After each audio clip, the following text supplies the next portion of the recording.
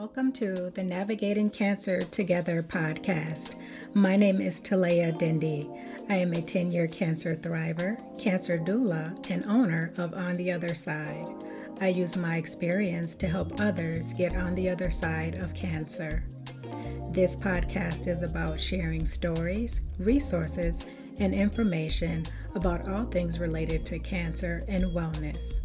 I interview guests from all walks of life who are living with cancer, caregivers, and those who made it on the other side.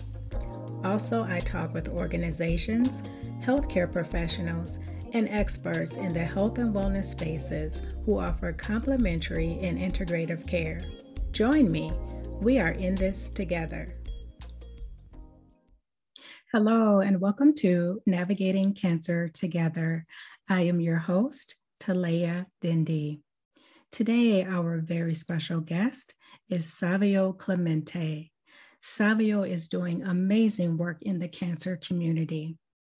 Savio coaches cancer survivors to overcome the confusion and gain the clarity needed to get busy living in mind, body, and spirit. He inspires health and wellness seekers to find the meaning and why, and to cultivate resilience in their mindset. Savio is a board-certified wellness coach, podcaster, syndicated columnist, stage 3 cancer survivor, and founder of the Human Resolve, LLC. Savio has interviewed notable celebrities, including tennis champion Venus Williams, TV personality Carson Kressley, and voice actor Rob Paulsen. He has been featured on Fox News and has collaborated with Authority Magazine, Thrive Global, BuzzFeed, Food Network, WW, and Bloomberg. Savio pens a weekly newsletter at thehumanresolve.com, where he delves into secrets from living smarter to feeding your 3 brains, head, heart, and gut, in hopes of connecting those dots to those sticky parts in our nature that matter. Savio, thank you so much for joining us today and welcome. Thank you so much, Talia. I really appreciate it. I'm so looking forward to this. I am too. I've been, looking forward to following up with you again after me being a guest on your podcast, which I love. And let's just get started. And so please, Savio, share your cancer journey with the audience. Sure. So I was, in 2014, it was July. Previous to that, I was seeing a naturopath who did blood work on me. I was always someone who didn't really take aspirin. I ate organic foods. I exercised 6 days a week. I took, holistic vitamins. But my stomach started getting bigger and bigger. And then I started having night sweats at night, like drenching night sweats. And I remember going on a trip with a friend to London and to Amsterdam, and my sheets were soaked. So I'm like, well, this is weird because it's not really hot. So fast forward a week later, I went to my naturopath again. He looked at my blood work. He goes, something is definitely wrong. You need to go to mainstream medicine. I'm like, okay. So I make an appointment. I go for a sonogram. They wouldn't let me leave the office for like an hour and a half. After an hour and a half, they told me to have someone come pick me up. I'm like, I'm an adult and I have my car here. They're like, sir, you need to have someone pick you up and go to the hospital right away. I'm like, what? Go to the hospital. The doctor sees me within an hour and 20 minutes. I'm admitted to the 5th floor. I'm told about a day and a half later that I have non-Hodgkin's lymphoma. So it's called diffuse large B-cell lymphoma. And I was told, so I was bedridden for a week because they had to put a nephrostomy tube and distend about 5 liters of fluid from my abdomen. They did a bone marrow aspiration, thankfully did not go into any upper regions of my body. And I was told so I was in hospital for a total of 2 weeks. And I was told 3 days before those 2 weeks that I had to start. The medical director said, I strongly urge you to start your first round of chemo. So they talked about something called Rituxan along with CHOP, which is complicated names. I deliberated because a good friend of mine said to me, you sure you want to put those poisons in your body because it ravages everything? And I made the executive decision to do both. I kept hearing over and over again, the path is the middle way. the path is the middle way. And so that's what I chose to do. And I promised myself I had 6 successive rounds. And I promised myself that as long as I do my part, so I did a combination of mainstream medicine along with some alternative modalities. And fortunately for me, the story goes 4 months later, I got my scan and I was cancer-free. I've been in remission for 7 years now. Wonderful. Congratulations. And I'm so happy that you're doing so well today. That's pretty scary when you show up for an appointment and you're thinking that you're just getting like this scan and they say, no, go straight to the hospital. Like, what were you thinking at that time? I'm sure you were just afraid or wondering, what the heck is this about? Yeah, I wasn't thinking cancer. Mm-hmm. I was thinking something is wrong. So I was thinking, because I did have a little bit of belabored breathing, a tiny bit, especially when I would like go upstairs. Not that that place had a lot of stairs, but I did remember feeling that the last couple of days. So I thought maybe something's wrong with my lungs, or maybe, I have some sort of infection. I did not know that it was cancer. And the 5th floor is where it's like a waiting room floor. Okay. And then when they said to me, I'm going on the 7th floor, and I overheard nurses that same night, talking about the cancer floor, the 7th floor. I was like, oh. So when they told me, I wasn't that surprised because I kept hearing the 7th floor is the cancer floor, okay, which is kind of crazy that they even say that. But in any event, that is the floor. Wow. And so, Savio, how did you share this news with your family? So the first person to see me was my sister. So she actually works very close by to the hospital, literally like walking distance from the hospital. So she saw me that morning after I was told, because they had to do a little bit of a procedure with the nephrostomy tube, and then they were able to absolutely determine it was non-Hodgkin's lymphoma. She just like fell apart on me. She literally was like weeping and crying. I had to be the stronger person and say, wait. And I just realized like, I'm the one who's sick here. But it was, and then I told my parents, and they were pretty distraught. My sister from California was also in town. She was supposed to come for vacation. So happened around the same time. Her husband wasn't there, but her 2 kids were there. Her husband had prostate cancer. So, he had it for about 10 years prior. So, I'm sorry, colon cancer, not prostate cancer, colon cancer. And so I think for her, it just wasn't as much of a shock. But, honestly, Talea, I was really embarrassed. And I didn't want the rest of my extended family to know. My sister was wanting to tell everyone. And I told them, it's not going to help me to have people come over and see me in the hospital, especially when I was told I would be bedridden for a week. I felt like a zoo animal, and it was a lot of self-consciousness on my part. Yeah, I understand that, Savio, because when I was diagnosed, I was kind of afraid to tell certain people, because you know how people will say, well, what did you do wrong? Or, and it's nothing that anyone did wrong. Sometimes the cells in your body, they just they don't do what they're supposed to do. And they just go haywire. And so I totally understand that. And at some point, Savio, did you reach out for emotional support? No, if I'm speaking strictly with emotions, I've always been the type of person to kind of get it done. Yes. I dig deep within myself. I've been a longtime meditator. I've found that the answers always lie within. Sometimes, obviously, you need guidance. But no, Talea, honestly, it was until maybe 3 or 4 years later that I was able to emotionally process it. Yeah. Whether you believe in astrology or not, I'm a Pisces. And so I'm also an Aquarius cusp, whatever that means to most people. But to me, it means that I've always been a feeling oriented person. I'm very sensitive. I'm very empathetic. But I think there's a difference. Cancer taught me a difference between feeling and emotions.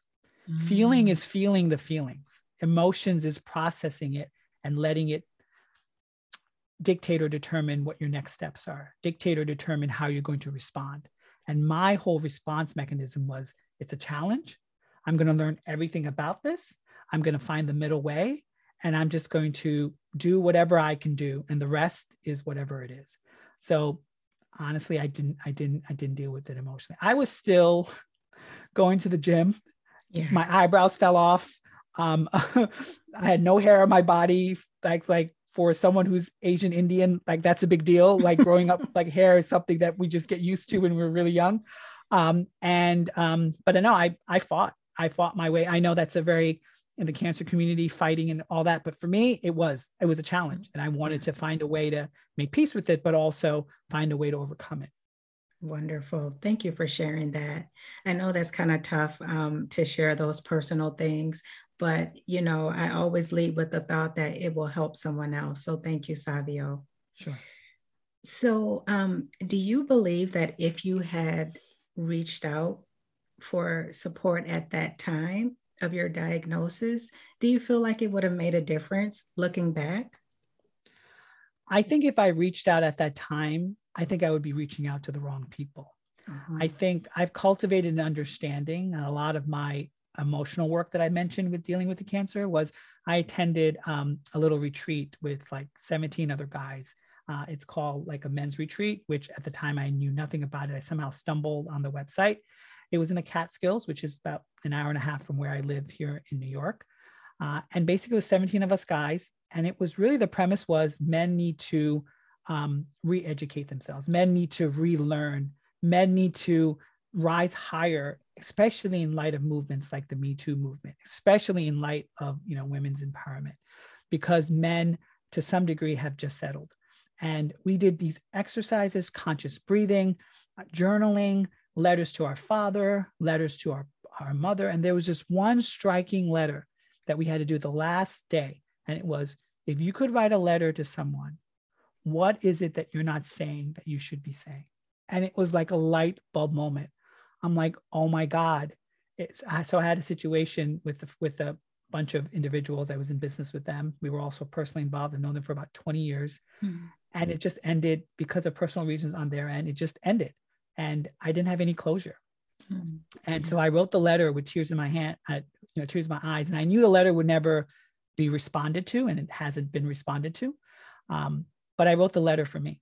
And I wrote the letter not blaming. I wrote the letter saying, this is how I feel. This is who I am. And it was like a reservoir of like a dam that just sort of rushed open. And that's when I felt the feelings. That's when I felt the emotions. That's when I realized that there was great insight in that moment. Wow. Such a beautiful experience, it sounds like. And it sounds like something that a lot of us need to do, just to be able to release those things that are holding us back and still causing us pain.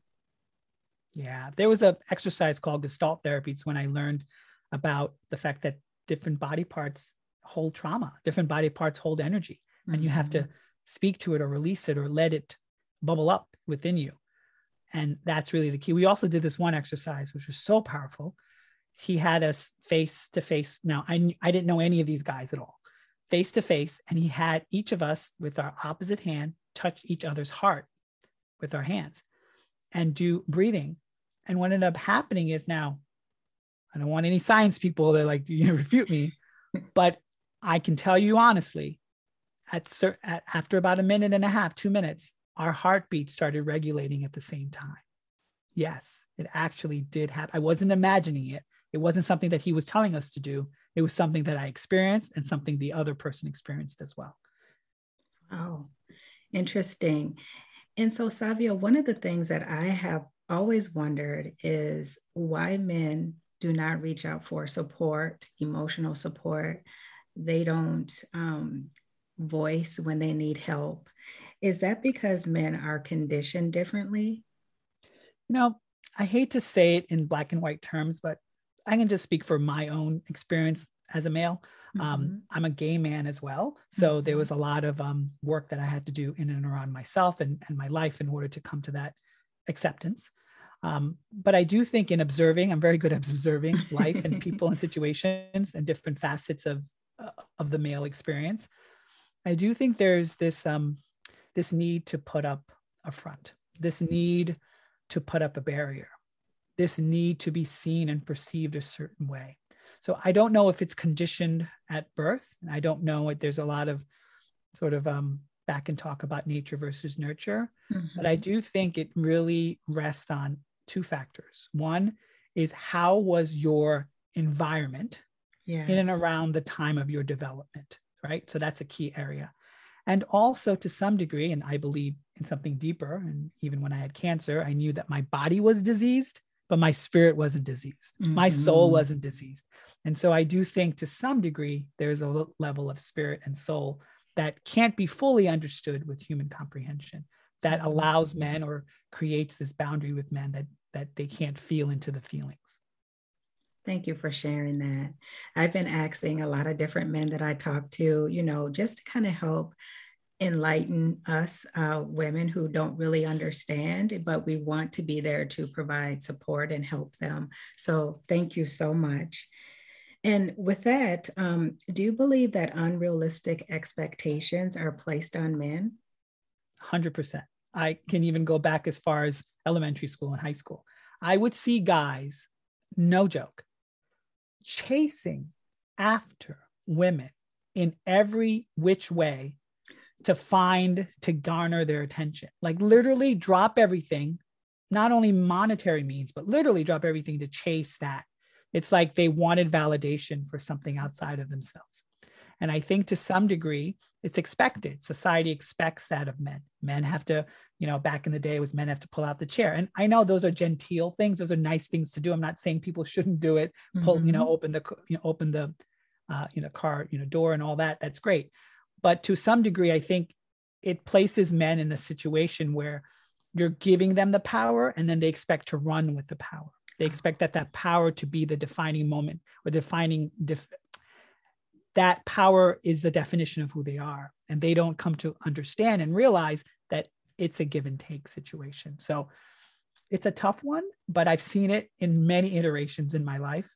And I've seen it from different facets as well. Wow, very interesting. I'm learning a lot. And so, Savio, why are emotions so difficult for men to process? I think, to some degree, men live a lot in their physical body. It's all about performance. It's all about how how others perceive, their body, or their structure, or their presence in the world. And so, to a large degree, I don't think men really cultivate the emotional, the psychological, the mental. Mental, intellectual is different, but in terms of how that feeds and bounces off each other.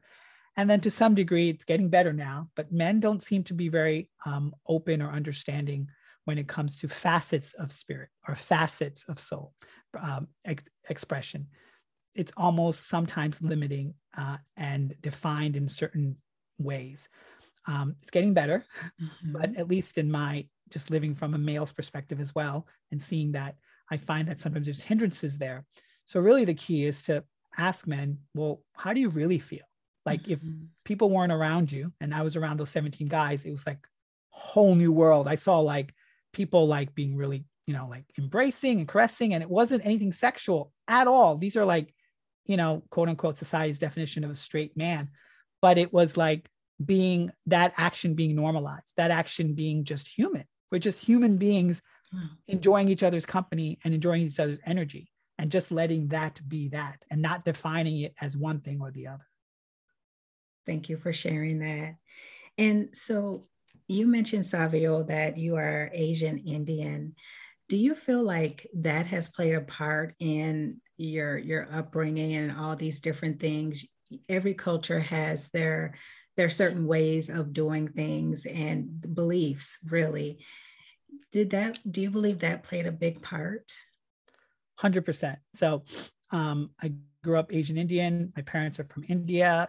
The region of India they're from is called Goa. It was ruled by the Portuguese for about 400 years. So there's a lot of European Portuguese influence as well. I was raised Catholic, so that's another layer on top of that as well. But yeah, I mean, I remember even as a young child, them talking about, getting married and like, what are they talking about? Like, to me, it was just so foreign. I came to this country when I was 3 years old, so I'm pretty much American. But I think in terms of like how things were done in their own life, and how ancestry and all those other factors played, and also just customs and mores and all those cultural things, those identities.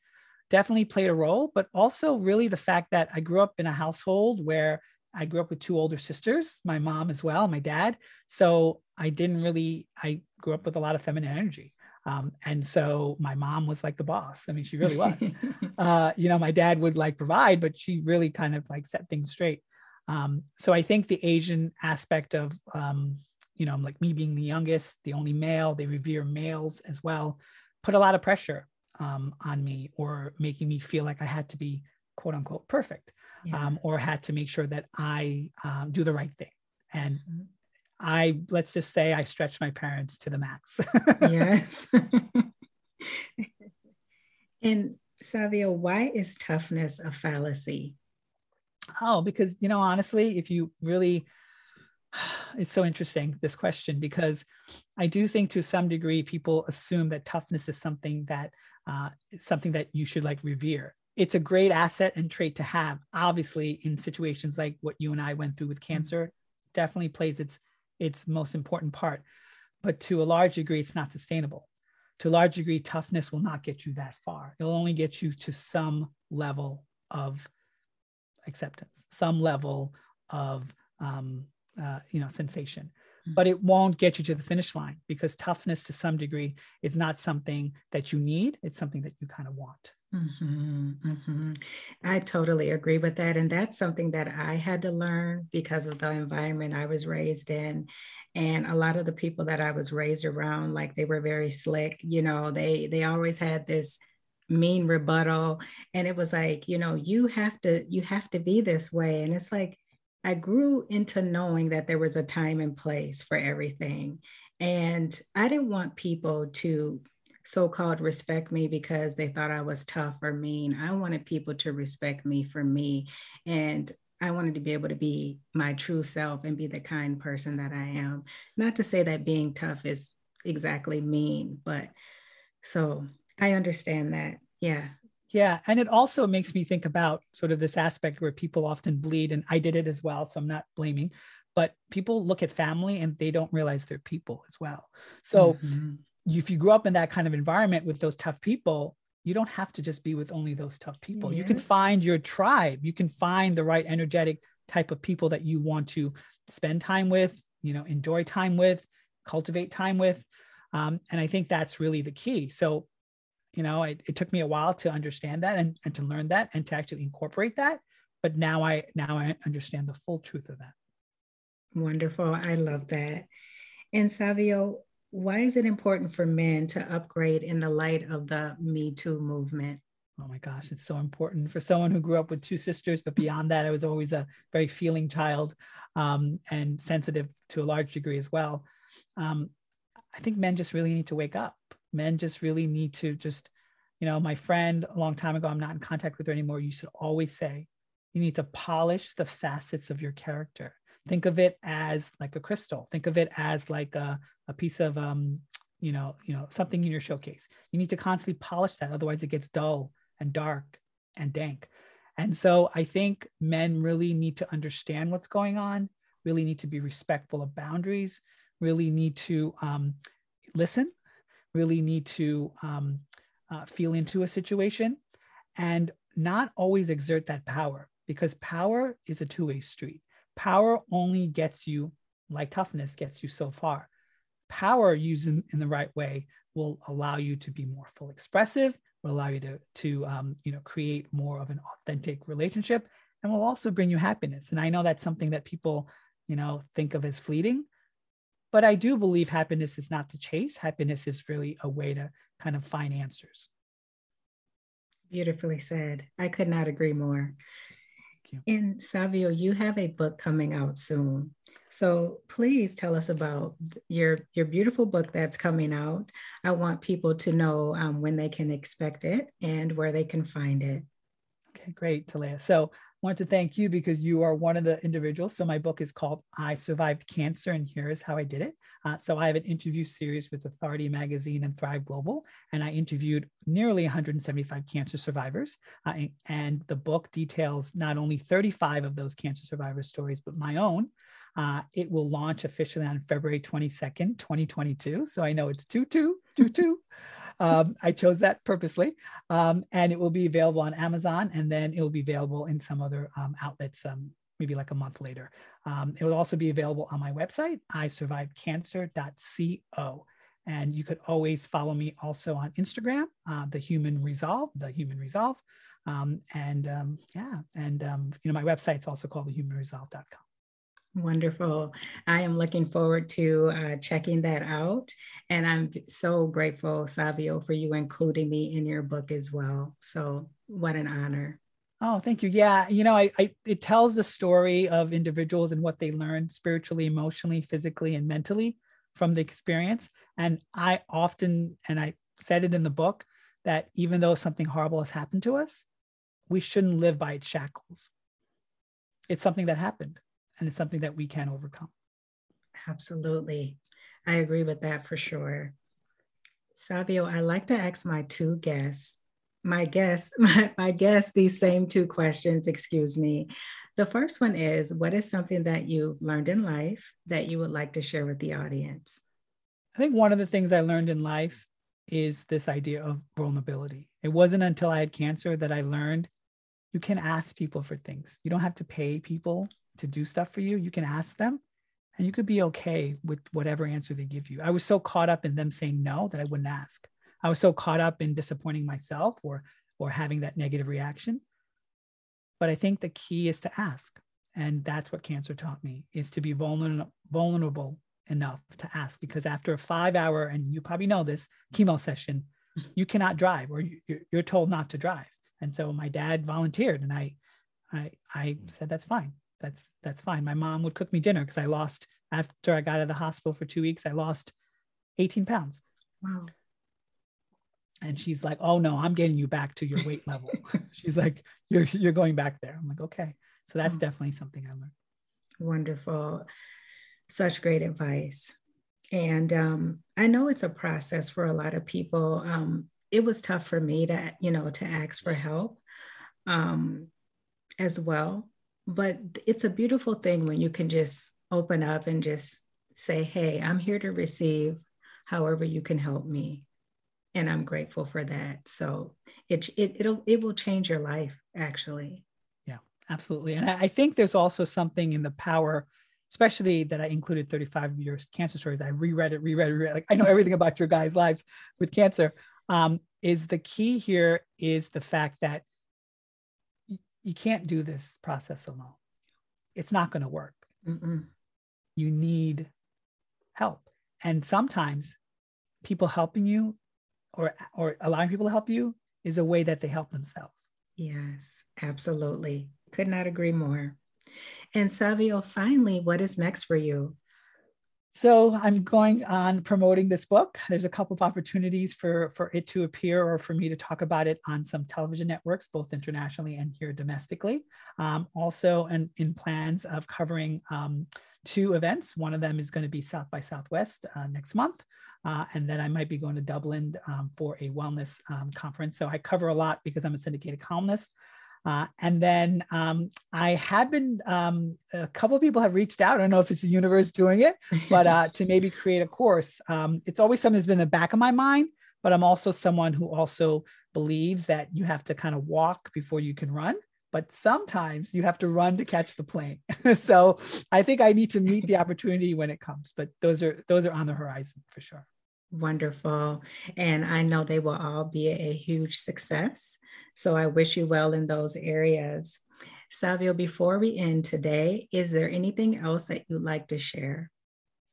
I think the only thing I would probably like for people to have a takeaway with this conversation is, no matter who you know, or if cancer has touched your life in some fashion or some way, you really just reach out. Even though there might not be responsive to the reach out, we as cancer patients, or we as individuals who have gone through the struggle, know that means a lot, because the healing process doesn't take place always in the hospital or the chemo bed. It takes place at home. It takes place when you're silent. It takes place in your dreams. It takes place when it seems hopeless. Yeah, so true. And Savio, you have mentioned different websites and things like that where people can find you. Are there any other places that you'd like to mention? My website, so my background is IT, so I'm pretty good at making sure I package all that into one. But yeah, the two websites are isurvivedcancer.co, which will launch on the 22nd of February, 2022. And then I always have my own website, which is thehumanresolve.com. You'll find everything, my articles, you'll find my podcasts. I'm a podcaster. I'm doing video podcasts as well. So I'm stretching myself as well.